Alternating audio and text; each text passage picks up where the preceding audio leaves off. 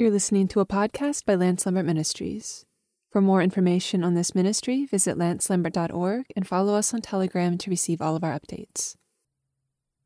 We are just a few weeks away from the release of The Glory of God by Lance Lambert. If you are interested in ordering a copy of this book, our pre-orders are now open. I'll drop a link in the show notes for you to easily find it. Previously, we listened to Lance share how Jesus died that he might bring many sons to glory, and what was the meaning of this glory. In this episode, Lance teaches about the two cities that are mentioned throughout the whole Bible, and how the God of glory called Abraham out of one city and transferred him into another, and also transfers us from one kingdom to another. If you would like to watch Lance preaching this message on video, you can find it on our YouTube channel. Let's listen to the struggle of two cities.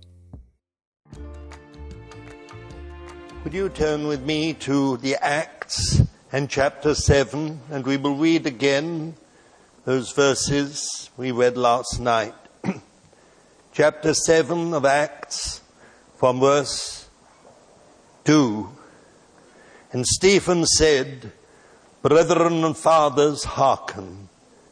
The God of glory appeared unto our father Abraham when he was in Mesopotamia, before he dwelt in Haran, and said unto him, Get thee out of thy land, and from thy kindred, and come into the land which I shall show thee. Then came he out of the land of the Chaldeans, and dwelt in Haran.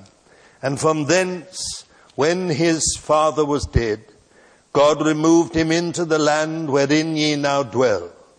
And he gave him none inheritance in it, no, not so much as to set his foot on. And he promised that he would give it to him in possession, and to his seed after him, when as yet he had no child." And then in the Hebrew letter and chapter 11, Hebrews chapter 11, from verse 8. By faith Abraham, when he was called, obeyed to go out into a place which he was to receive for an inheritance. And he went out, not knowing whither he went. By faith he became a sojourner in the land of promise, as in a land not his own, dwelling in tents with Isaac and Jacob, the heirs with him of the same promise.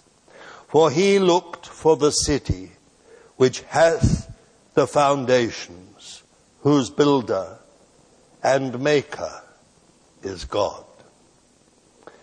And then in the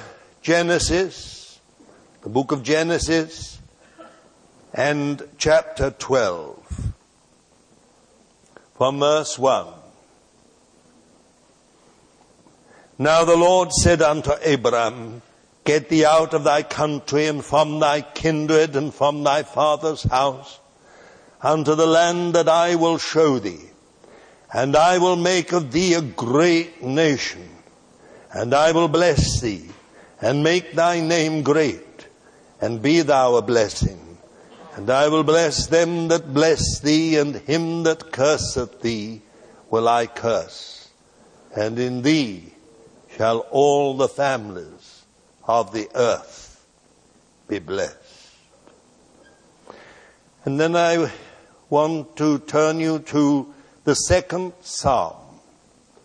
The second psalm, Psalm 2, from verse 1. Why do the nations rage, and the peoples meditate a vain thing? The kings of the earth set themselves, and the rulers take counsel together against the Lord and against his Messiah, his anointed, saying, Let us break their bonds asunder, and cast away their cords from us. He that sitteth in the heavens will laugh. The Lord will have them in derision. Then will he speak unto them in his wrath, and vex them in his sore displeasure. Yet I have set my king upon my holy hill of Zion.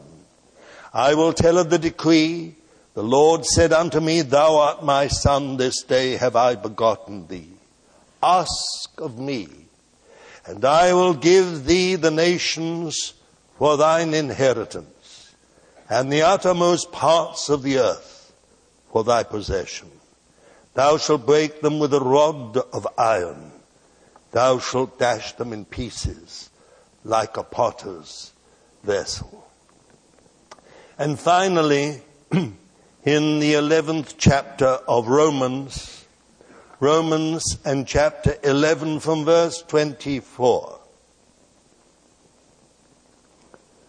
Romans chapter 11, from verse 24. For if thou wast cut out of that which is by nature a wild olive tree, and was grafted contrary to nature into a good olive tree, how much more shall these, which are the natural branches, be grafted into their own olive tree? For I would not, brothers, have you ignorant of this mystery, lest you be wise in your own conceits, that a hardening in part hath befallen Israel, until the full number of the Gentiles be come in. And so all Israel shall be saved. Even as it is written, there shall come out of Zion the deliverer. He shall turn away ungodliness from Jacob. And this is my covenant unto them, when I shall take away their sins. As touching the gospel, they are enemies for your sake. But as touching the election, they are beloved for the Father's sake. For the gifts and the calling of God are irrevocable. Shall we just bow in a word of prayer? Beloved Lord, we're so glad that we're gathered here in your presence. We're glad that we've been able to worship you. And now as we come just to the ministry of your word, we want to confess and acknowledge before you that without that anointing, grace and power which you have so dearly won for us at Calvary, it will amount to nothing. Many words, many truths, Bible teaching, but it will amount to nothing. But Lord, we're so thankful that when there is an anointing upon both the speaking and hearing, the eyes of our hearts are illumined, and we come to know what is the hope of our calling. Dear Lord, we pray this evening that you will grant that anointing in full measure be upon the speaking of your word, the translating of it, and the hearing of it. We stand into it by faith, and we shall be careful to give you the praise and the worship of our heart for answering this, our prayer. We ask it in the name of our Messiah, the Lord Jesus. Amen.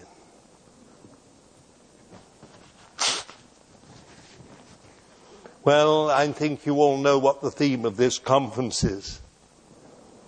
I was not disobedient to the heavenly vision. And we've been considering that in three ways. In the life of Abraham, in the person of our Lord Jesus, and in the life of the Apostle Paul. And my responsibility has been Abraham. I think I'm always amazed at the simplicity of God's word when it comes to really big matters. And the simplicity of this statement by Stephen just before he was martyred.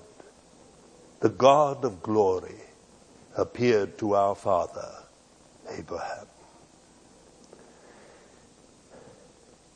That's my responsibility, to talk about the heavenly vision in connection with Abraham. Think for a moment. The God of glory.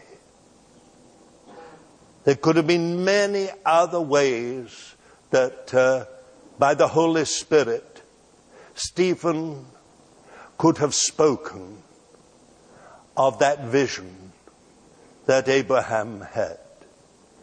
But he said it was the God of glory that appeared to our father Abraham.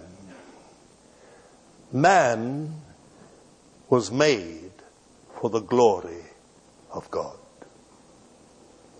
Man is constituted in such a way that apart from God's glory, he is incomplete. God never meant us to be just flesh and blood. He meant us to inherit incorruption and glory. It is put very simply by the Apostle Paul, again by the Holy Spirit. In Romans chapter 3 and verse 23, for all have sinned and fallen short of the glory of God. In that one single sentence, you have the whole story of mankind. The fall of man. We have all sinned, and therefore we have fallen short of the glory of God. That which we were created for, that which we were destined for, we have fallen short of it. But what is glory? There are certain words that cannot be adequately put into language.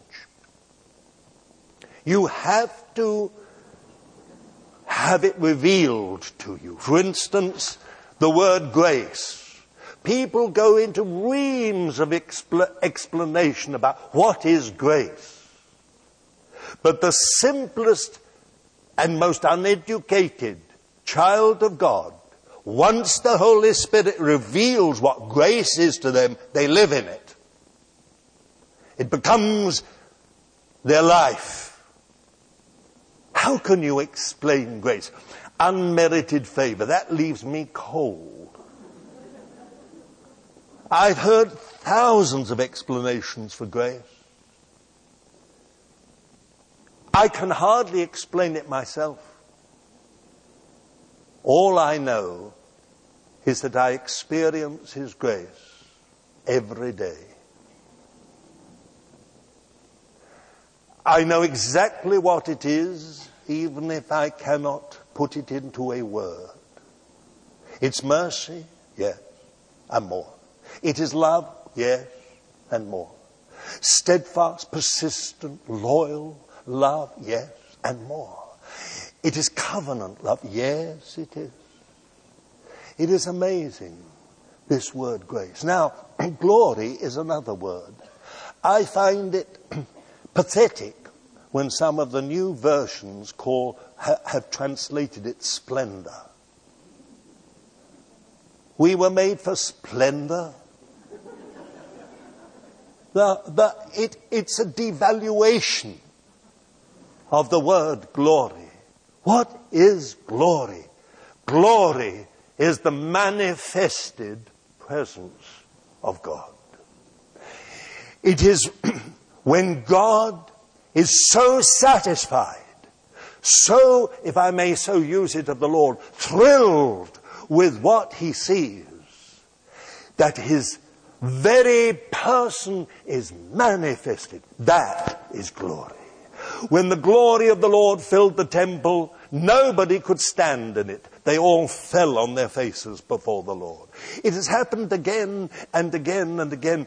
John says, we have beheld his glory, glory as of the only begotten of the Father. He was the manifested presence of God, the heart and mind of God expressed, revealed, articulated. He was the Word that was in the beginning, that Word that was with God, and that Word that was God. A word is a thought that you cannot understand in a person's head, articulated. I prefer articulated. I know I shouldn't say this on July the 4th, but it's a good English expression. If we put it in good American English, verbalized. Here it is on the July the 4th, verbalized. The mind of God verbalized, articulated, put into expression, expressed in words. No wonder Jesus said he was the Alpha and the Omega. That is the whole alphabet of God, the language of God, the means by which we can understand the heart and mind of God in the most practical and relevant manner. Glory. Did you realize that you, sinner as you are, and do I realize, sinner as I am, that we were created for the glory of God? Not just to glorify God, but that the very glory of God should be in us. When the Lord Jesus was transfigured in glory, there is a common idea amongst Christians that a spotlight sort of came out of heaven. A glorious, unbelievable white light shone onto the Lord Jesus like a spotlight, and he glistered with it. That is not what happened. What happened was that the light went on inside of him. And through his very hair, his skin, his body, his clothes, this glory shone. Do you realize that you were made for that glory? Only through sin did we fall short. When this great turning point in divine history came about, the God of glory appeared to a man who was a sinner.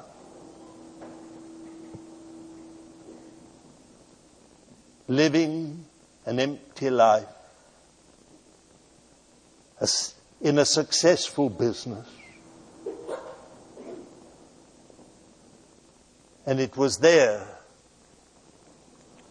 that the Lord revealed himself to Abraham, the God of glory. I don't suppose that Abraham had ever heard of glory as such. But when the God of glory appeared to him, he was never the same again. God touched him, changed him, redirected him.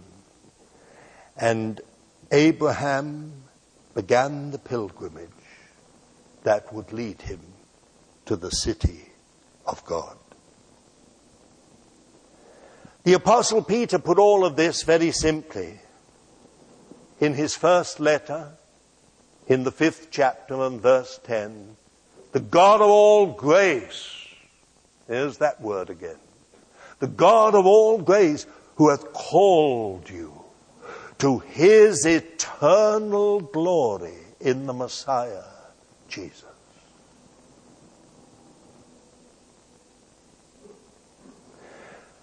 Well, you could almost say that's a commentary on what happened with Abraham. The God of glory appeared to Abraham called him to his eternal glory in the Messiah, Jesus, in Christ Jesus.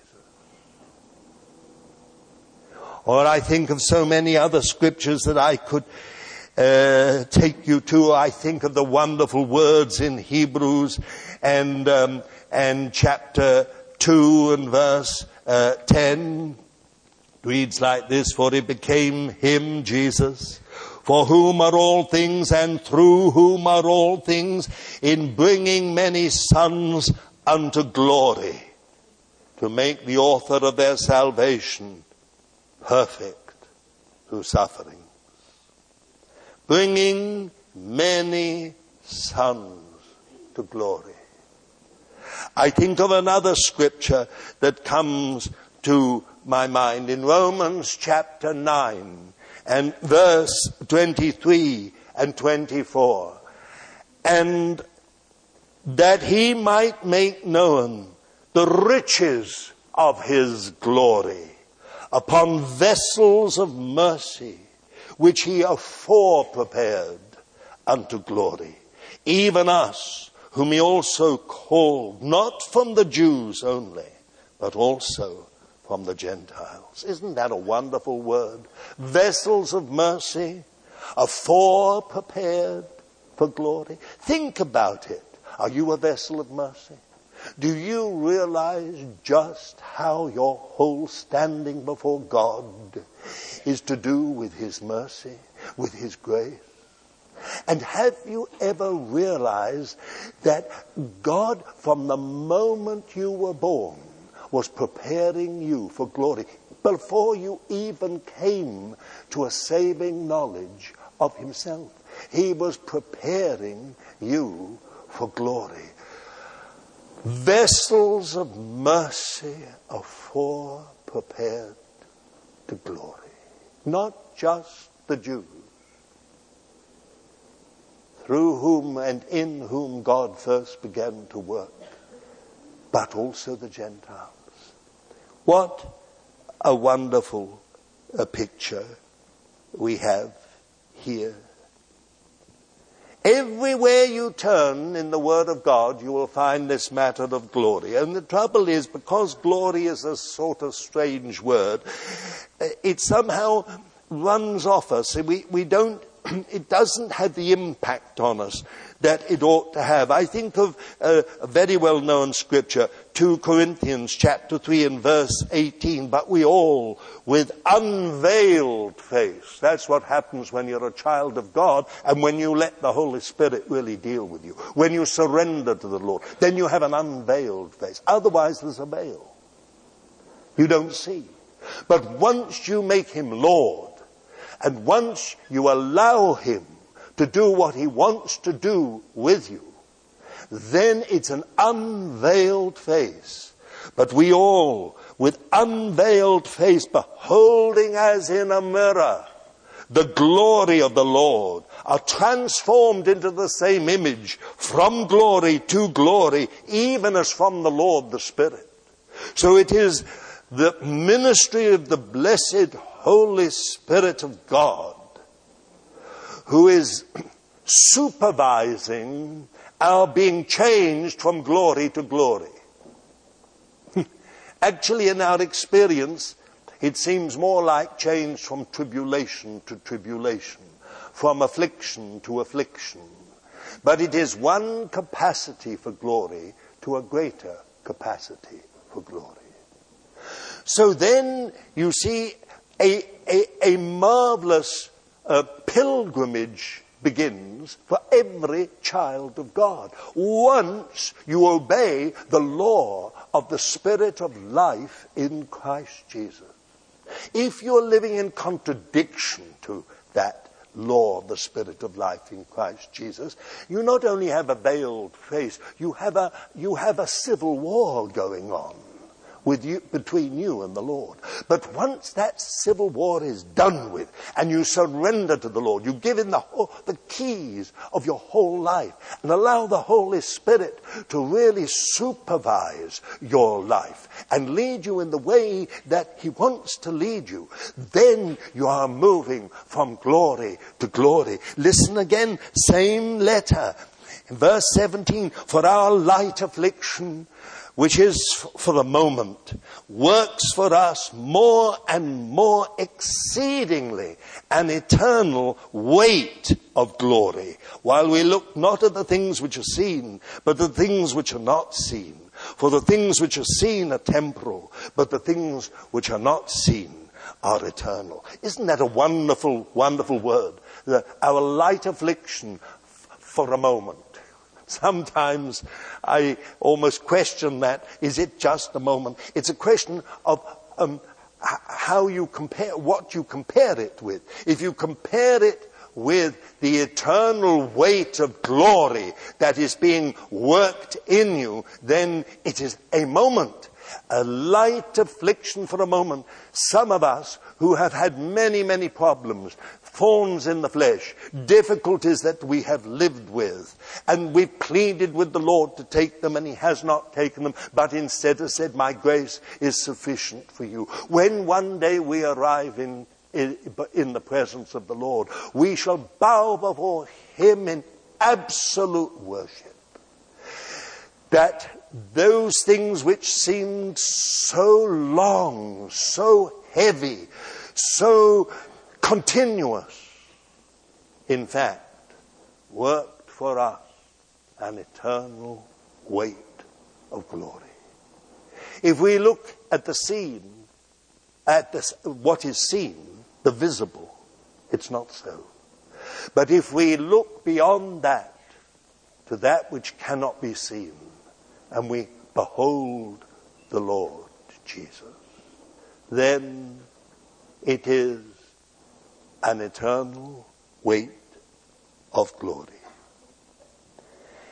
It was this God of glory who appeared to Abraham.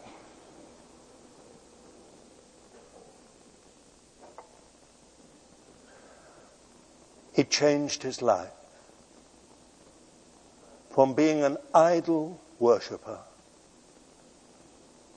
an idol maker, a salesman of idols, he became a pilgrim on a journey that would lead him to glory. It was the God of glory.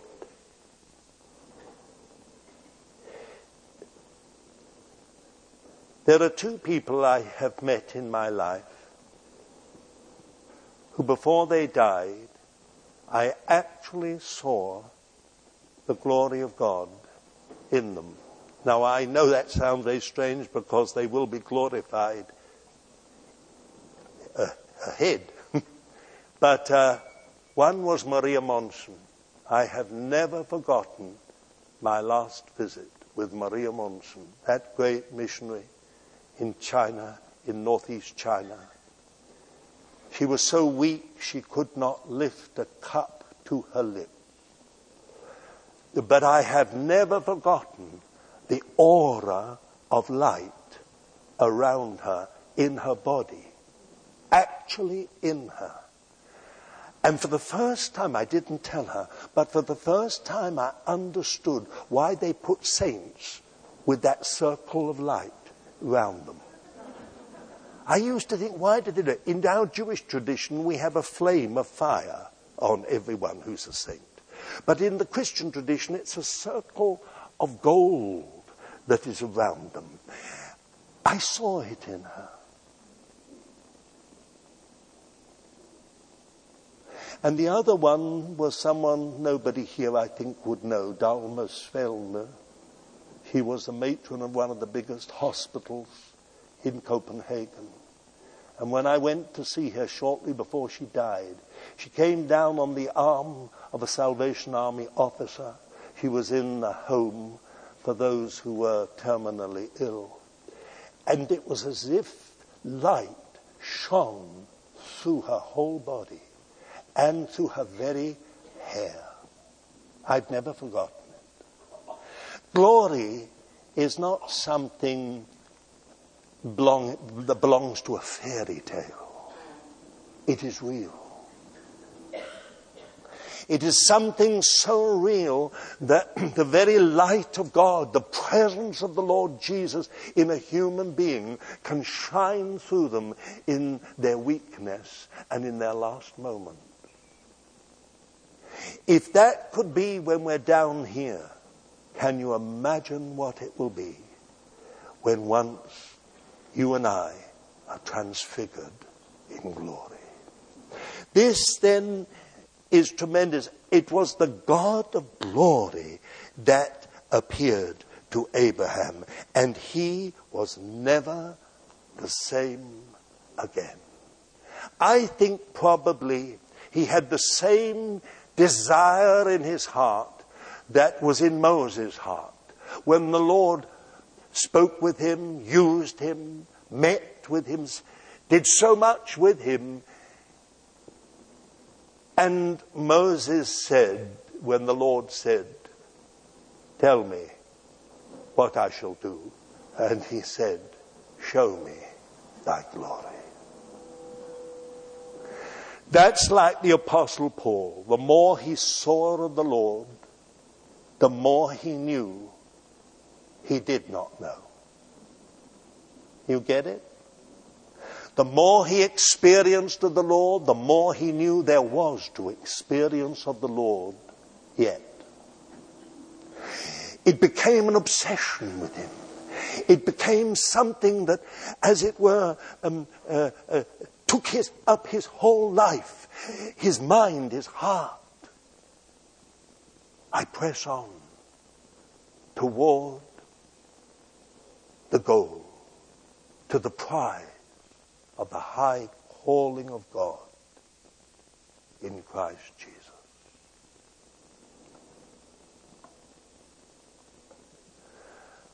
Vision. I'm so sorry when Christians have no heavenly vision. Because your birthright as a child of God is to see. Not with these eyes, but to see with the eyes of your heart. That's your birthright. The Lord Jesus died for you that you might live and you might see. I'm so sorry when people live in a cramped straitjacket. A type of Christianity that is somehow, it's not practical.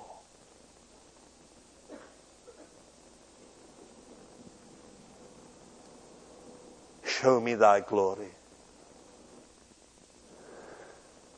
We have no record that Abraham ever said that, only Moses.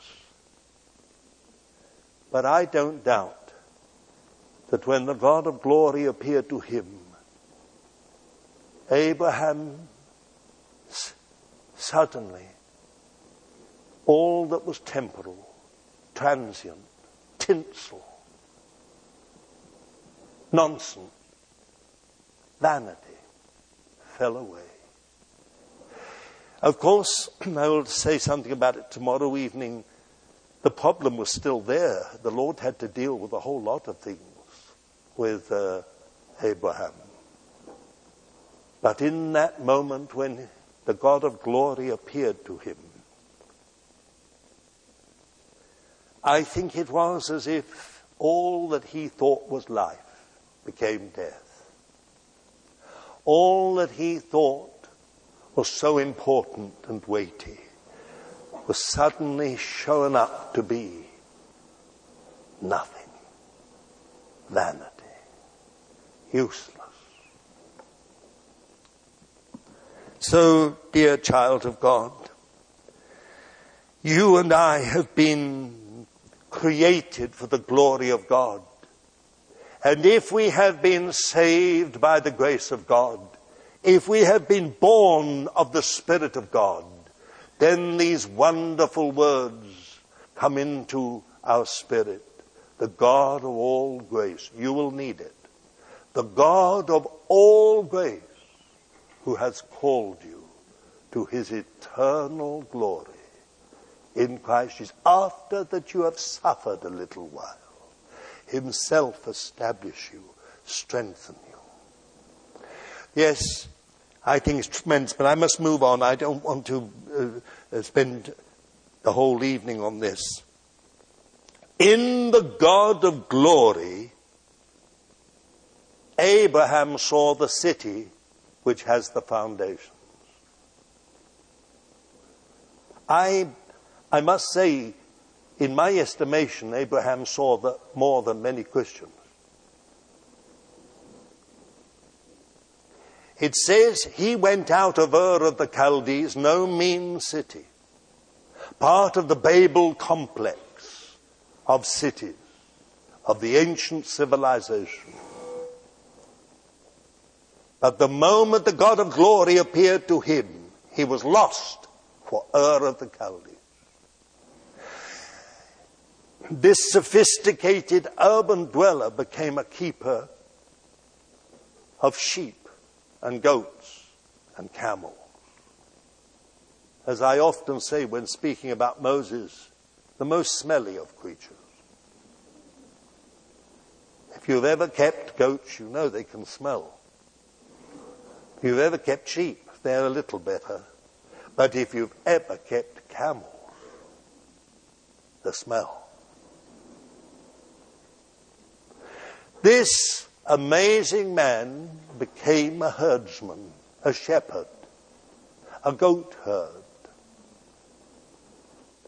And he journeyed, and he didn't know where really he was going. He never did actually see, as far as we know, he never ever entered the city of Jerusalem.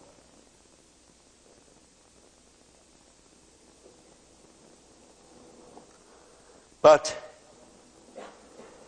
the writer of the Hebrew letter says, he sought for the city which has the foundations. You would have thought that the Babel complex of cities would have been a civilization with foundation. Magnificent. Even today, in the archaeological excavations, we have discovered post offices, ladies' hairdo shops, cosmetics, jewelry. In a famous exhibition of jewelry a while ago, modern jewelry, they had a number of pieces modeled on Ur of the Chaldees. It was no mean city. But the Word of God says Abraham left it all because he'd been captured by another city. A city which has the foundations.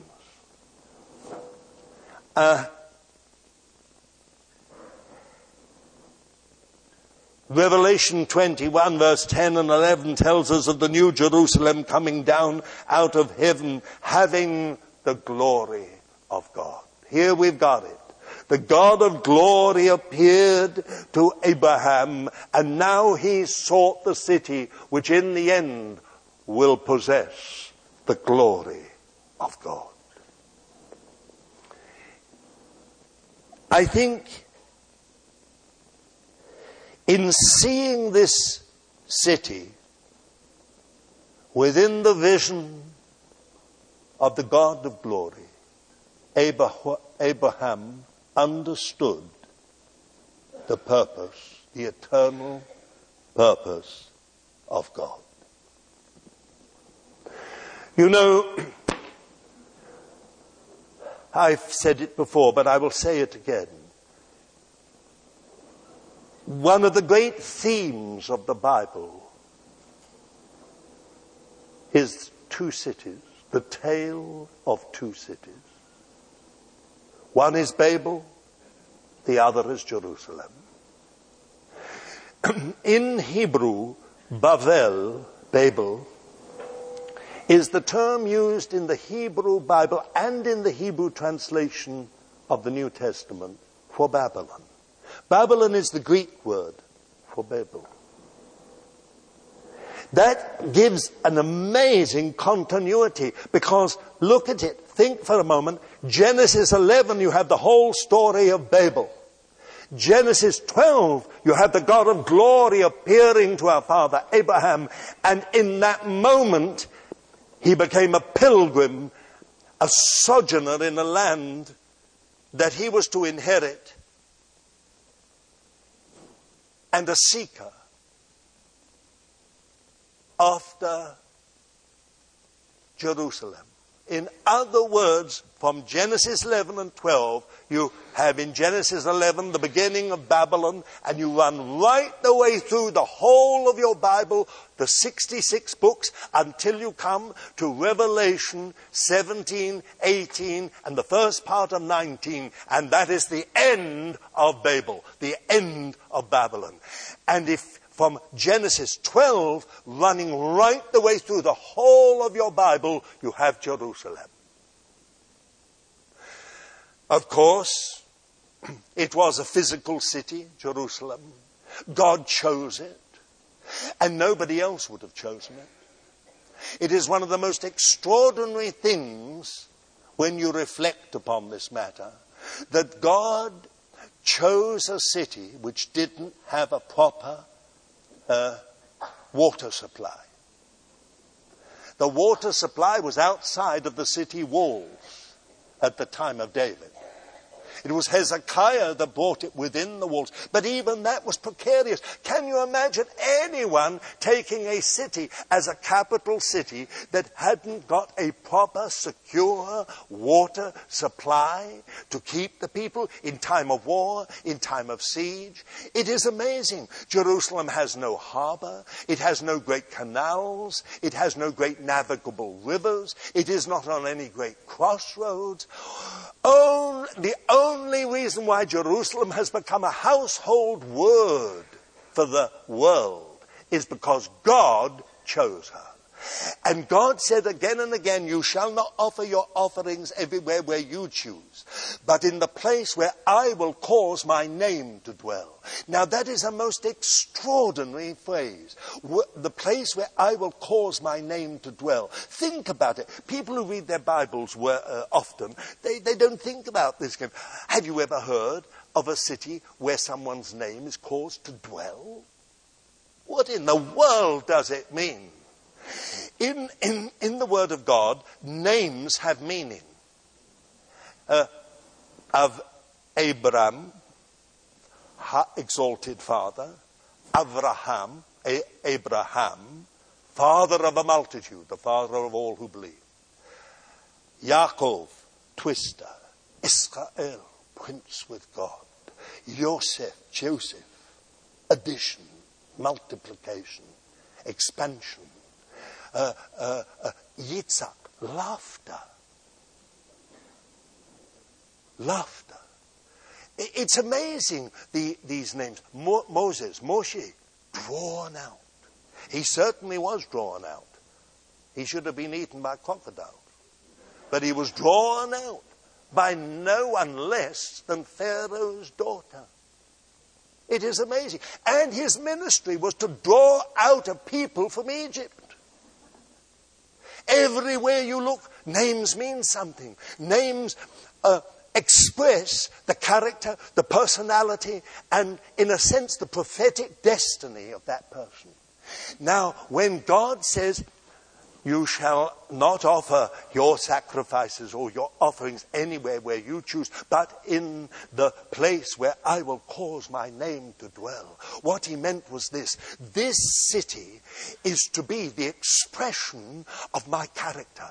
It is to represent my heart and my mind. It is to represent truth. It is to represent the reign of God.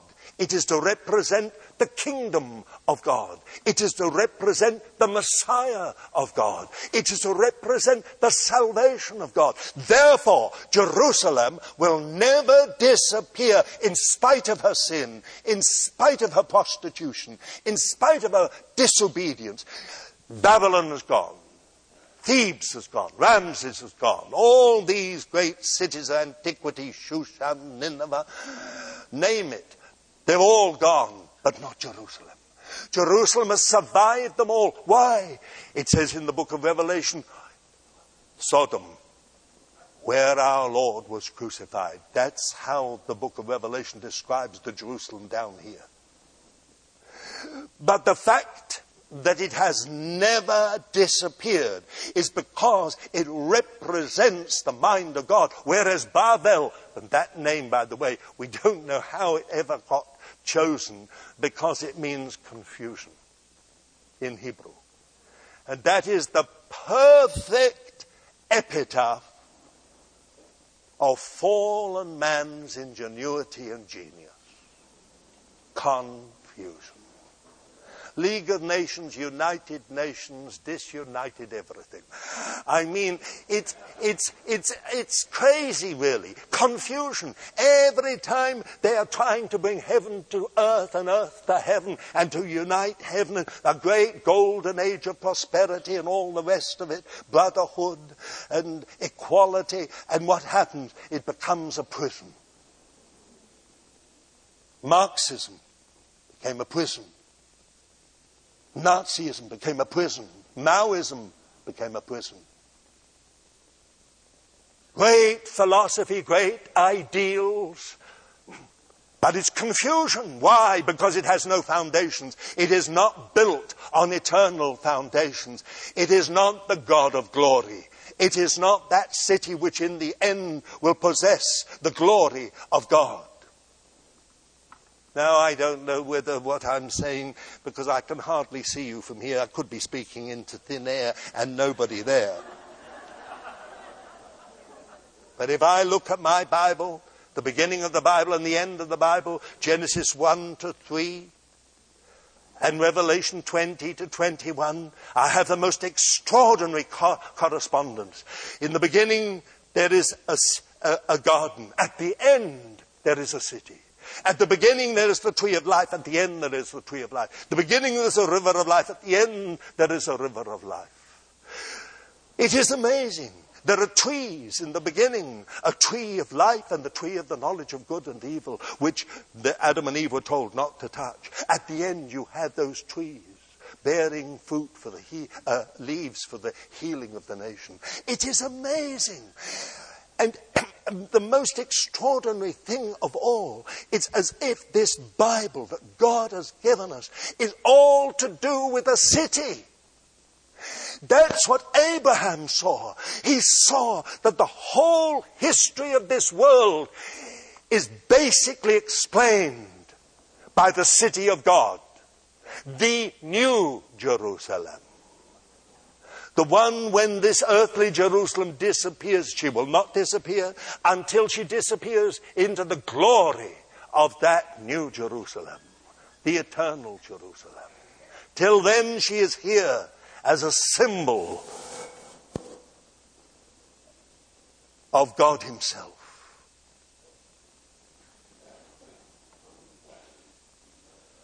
I wish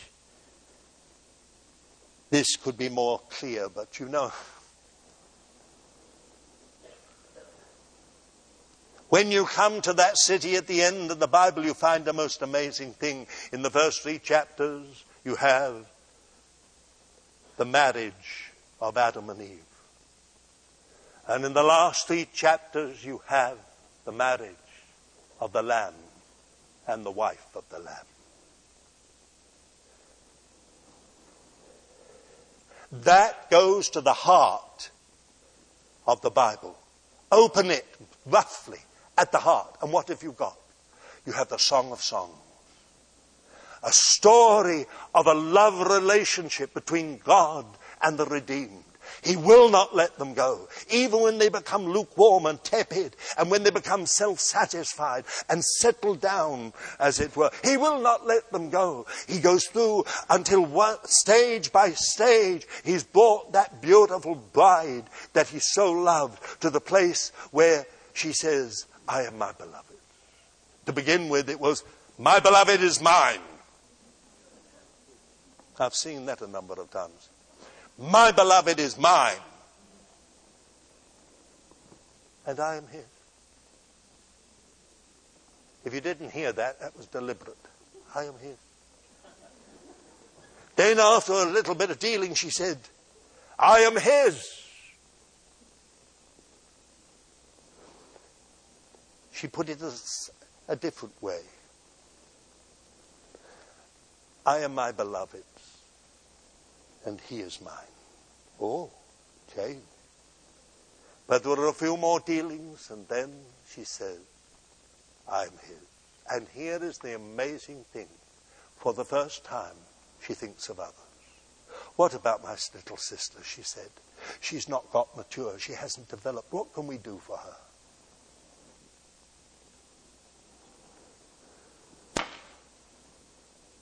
This is the Bible.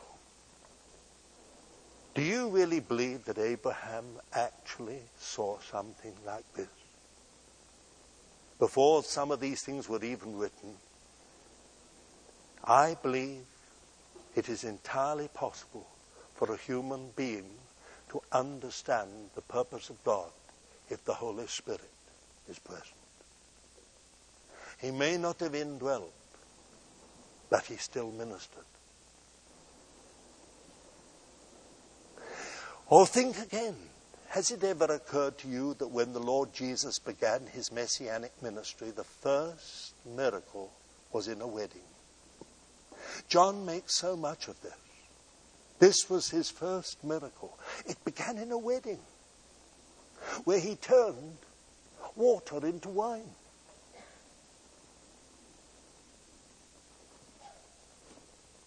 Well,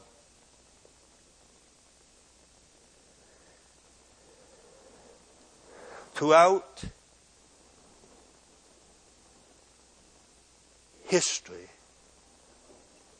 as far as the Bible is concerned, there are only two cities. And all human beings belong to one or the other. You either belong to Babylon or you belong to Jerusalem. And that's why the 87th Psalm says, when the Lord writes up the peoples, he says, this one was born there. Even though their original birth was in Babylon, or in Philistia, or Tyre, or other places, now they're born again. They're registered in Jerusalem. Jerusalem, which is above, which is the mother of us all. But it is more than that. This purpose of God is to not only redeem human beings, but to bring them into such a relationship with himself that they grow to maturity where they will be able to reign with him. That city at the end of the Bible with which this amazing revelation of the heart and mind of God in these 66 books ends is of a capital city and a wife. Two extraordinarily different ideas. A city, a capital city, the center of administration, the center of a civil service, the center where the policies of a kingdom, of an empire are dictated and ordered, commanded. And a wife, the most intimate relationship known to mankind, husband and wife.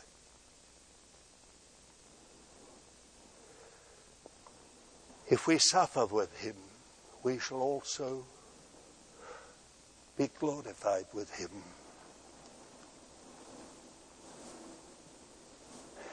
Isn't it interesting that that wonderful church at Ephesus, the Lord was prepared to take away the lampstand out of its place for one single reason. They had left their first love. So when you come to the city of God, it is a matter of first love. It is a matter of being in love with the Lord. You shall love the Lord your God with all your soul, with all your heart, with all your strength, and with all your mind. And Jesus said, the second is like to it. You shall love your neighbor as yourself. Such is the city of God. Reigning with him and in love with him. As I've often said, the Lord is not interested in an eternal civil service, a bureaucracy that knows exactly what should be done and knows how to do it, and do it with a minimum of fuss and the greatest of efficiency. Not always true of bureaucracy. But that will never satisfy the Lord. He will only be satisfied with a companionship that has sprung out of devotion and love. That is the meaning and significance of this city.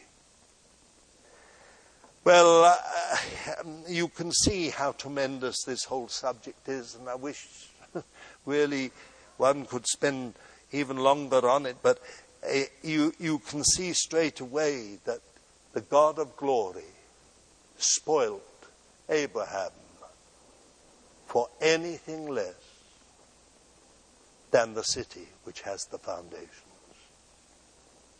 That is the heavenly vision. The Ephesian letter of the Apostle Paul says in chapter 5 that the Lord Jesus loved the church and gave himself up for it, that he might present it to himself a glorious church, a church of glory, not having spot or wrinkle or any such thing. So if we at least get something here that is, I think, tremendous, we begin to understand something about Abraham. We are now in the process, if I may say this and then move on to the last point I want to make. We are now in the process of a tremendous attempt of Satan to regain the whole world. It is the final attempt to Babylonize the whole world. You have globalization. It is just Babel. You have now more and more, the whole world is becoming a global village. We speak almost one language. Unbelievable. It is incredible what is happening, and happening so fast that you can almost be overtaken by it and not wake up to what is happening. We are coming to the chapters in Revelation 13 to 19.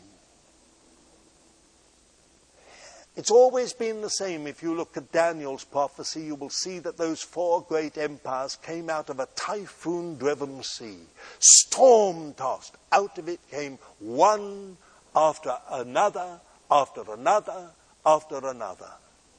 When you look at it in Revelation 13, we're not told that the sea is typhoon-driven, but it's the same sea. And out of it comes a homogenizing of all four empires. It is the final great empire, the final great Antichrist world.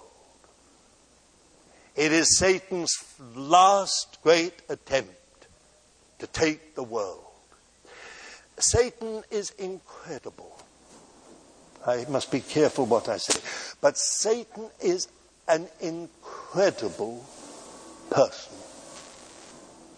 Because in one sense, he studies the Bible.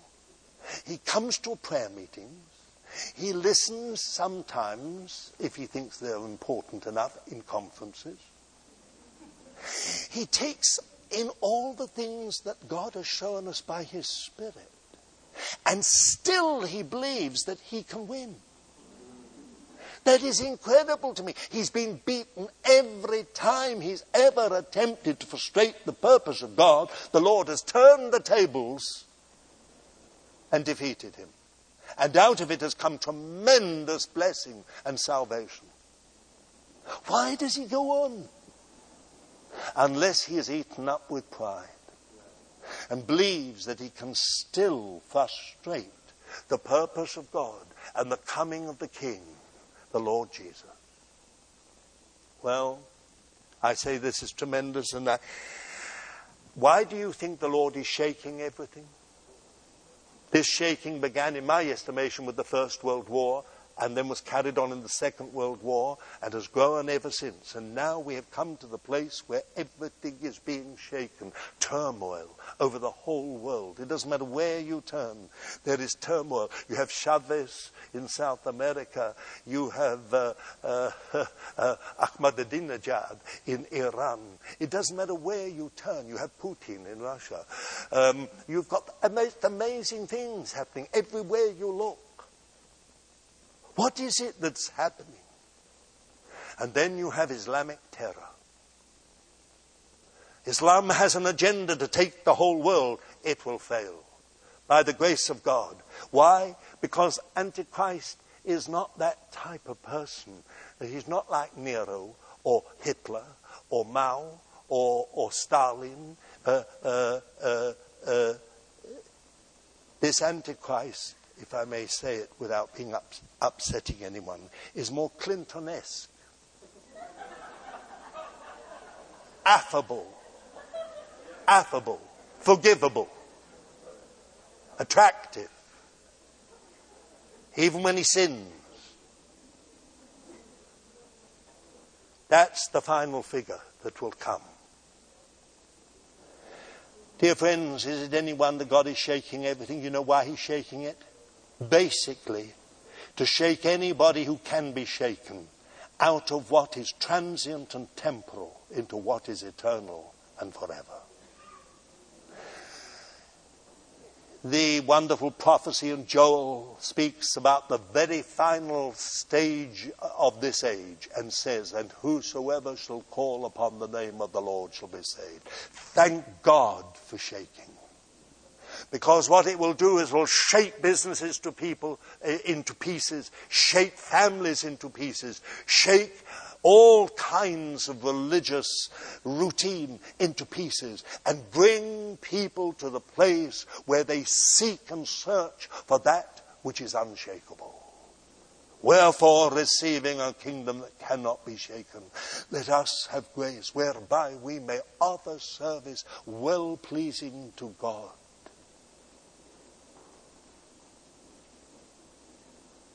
I say,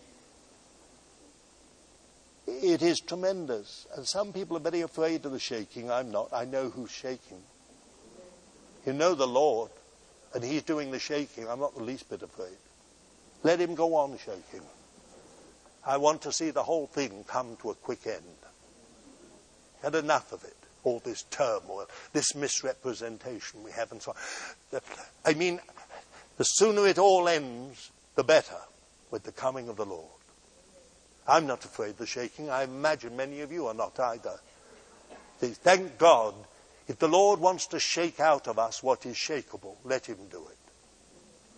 We shall only praise him in the end, that he brought us to the place where what could be shaken was shaken out of us. And we came to focus on what is unshakable. Now, dear friends, I said there's one other thing I want to say, and it's quite important. It is that the whole Abraham, when the God of glory appeared to him, he saw the city which has the foundations. He understood the whole purpose of God was centered in that, in one sense, in that coming city, in one sense. But far more important, and this is my last point, he saw the whole purpose of God centered in the Lord Jesus. In John chapter 8 and verse 56, it says very simply, Jesus, the words of our Lord Jesus, Abraham saw my day and rejoiced. He saw and rejoiced. What did Abraham see? Isn't that amazing? That nearly 2,000 years before the Lord Jesus appeared on this earth, Abraham had seen his day and had rejoiced. It's not some kind of dim sort of apparition that appeared to him and he wondered, well, I wonder what that's all about. But he rejoiced. He saw that the whole purpose of God was centered, focused on the Lord Jesus, on the Messiah. He would bring salvation. He would bring the gospel, good news. He would build the church. He would save Israel. I say, it is amazing. Listen to the words of the Lord when he appeared to Abraham. And I will make a great nation of you. And I will bless you. And be a blessing. And those that bless you, I will bless.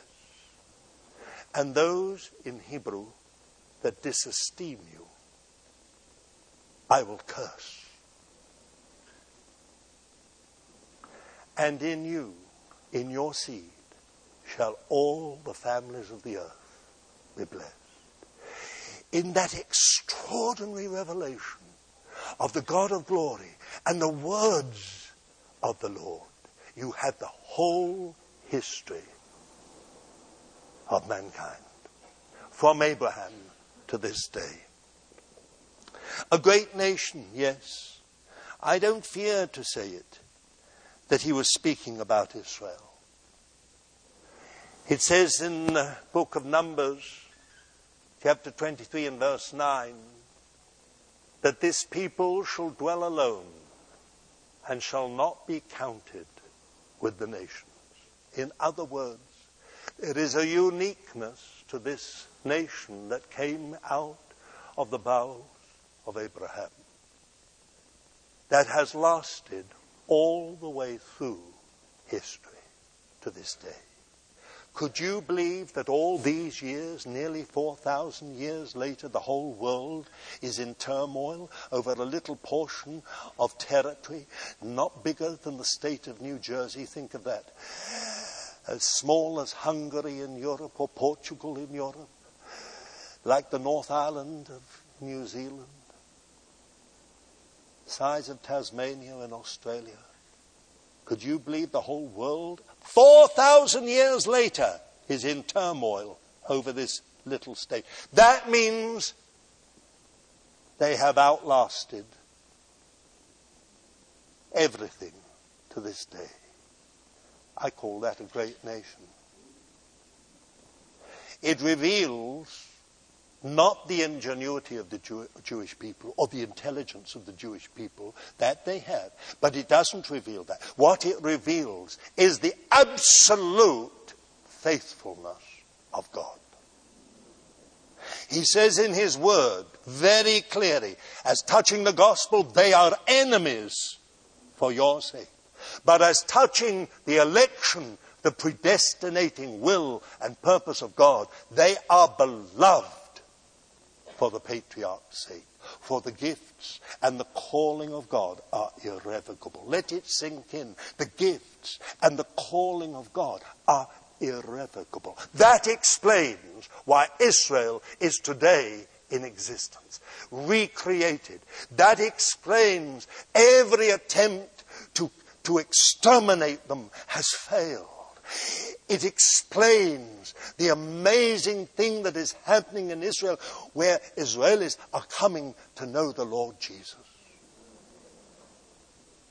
Only just a little trickle.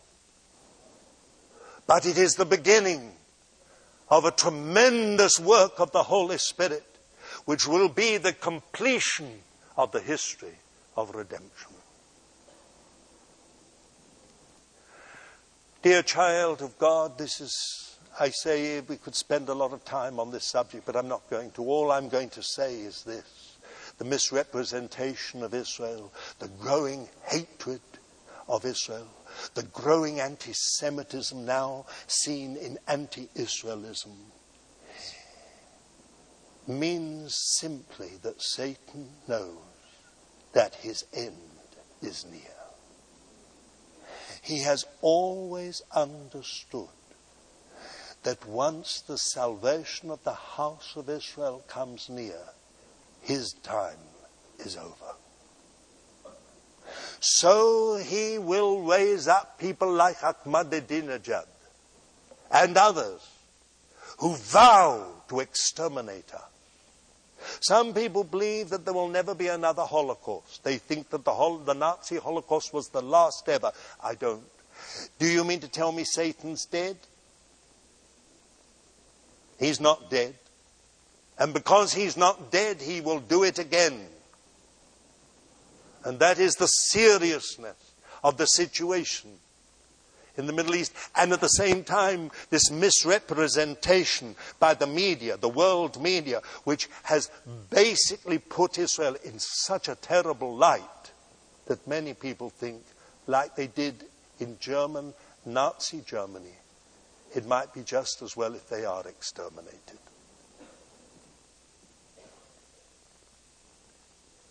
But they will not be exterminated. Did you read those words in Psalm 2?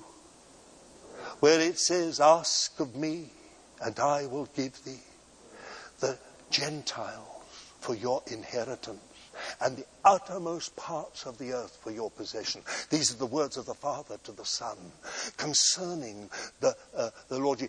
The Jewish people, he says, I have set my king upon my holy hill of Zion. But did you notice also about why do the nations meditate a vain thing? Why are they in uproar? Why do the rulers and the kings say, let us throw away these bonds, these fetters? Exactly what is happening now. This whole great movement to throw overboard the law of God. What God has said about abortion, what God has said about gay rights, what God has said about euthanasia, about anything else. Throw it overboard. We don't want it. It doesn't belong to modern culture. I read those words in Romans for one reason. You have the mystery of the church, and you have the mystery of Israel. And this great apostle, through whom has come so much revelation concerning the body of our Lord Jesus, the church, is also the one who said, I would not, brothers, have you ignorant of this mystery, the mystery of Israel, lest you be wise in your own conceits, that a hardening in part has befallen Israel, until the fullness, the full number of the Gentiles be coming. Not meaning till the last Gentile is saved, but meaning that when this great work of the gospel has brought in men and women of every tongue and kindred and race, then God will turn back to the Jewish people, the natural branches, and will melt the hardening and give back vision and salvation. And so it says, and so all Israel, not meaning just Jews physically, but all Israel means all those saved by the grace of God, Gentile and Jew, and so all Israel, the elect people of God, saved to sin no more. And then comes this wonderful word, listen to it. As it is written, there shall come out of Zion a deliverer. He shall turn away ungodliness from Jacob. And this is my covenant unto them when I shall take away their sins. Now this is amazing. Where does he quote it? It is quite extraordinary. Because the Hebrew in Isaiah 59 and verse 19, the last verse of Isaiah 59, says very clearly, and a Redeemer shall come to Zion and to those who turn from ungodliness in Jacob. Exactly what happened. The Lord Jesus came to Zion and he saved those who turned from ungodliness in Jacob. He actually did it. It's wonderful. That was the early church. It was absolutely wonderful. But now we have this variation. I believe it's the Spirit of God. As it is written, the deliverer shall come out of Zion and shall turn away ungodliness from Jacob. I believe we are so near to this day. Oh, dear child of God, listen to this. It's simply amazing. Is there any wonder that the world is in turmoil? Is it any wonder that this tremendous force against anti-Semitic force is developing everywhere? Surely it is not flesh and blood. It is to do with Satan and the powers of evil and darkness. But listen to this. In your seed, all the families of the earth will be blessed. That is to do with the whole great gospel work in the whole world. It says in Galatians 3 and verse 8 that the gospel was preached to Abraham over this verse. And in thy seed all the families of the earth will be blessed. I don't know how many Jews ever thought that in the end it would go to the ends of the earth. And there would be those who would come into the salvation of God and the fullness of God and the purpose of God, the kingdom of God through the Lord Jesus. I say this is tremendous. Where are we? We are not at the beginning. We are at the end. Things are moving now so fast, we hardly can keep up with them. But dear child of God, in the light of all of this, you and I need to allow the Lord to deal with us. If our vision has grown dim, if somehow or other we have been compromised in our understanding, we need the Spirit of God to touch us. Just as Abraham was at a great turning point in divine history, we are at another turning point. The completion of the work of the gospel and the salvation of the house of Israel. Can you imagine the joy in heaven when that is completed? But many children of God are asleep. They just have absolutely no idea.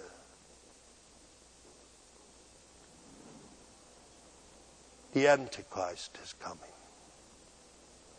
That's why I said what I said about America last night.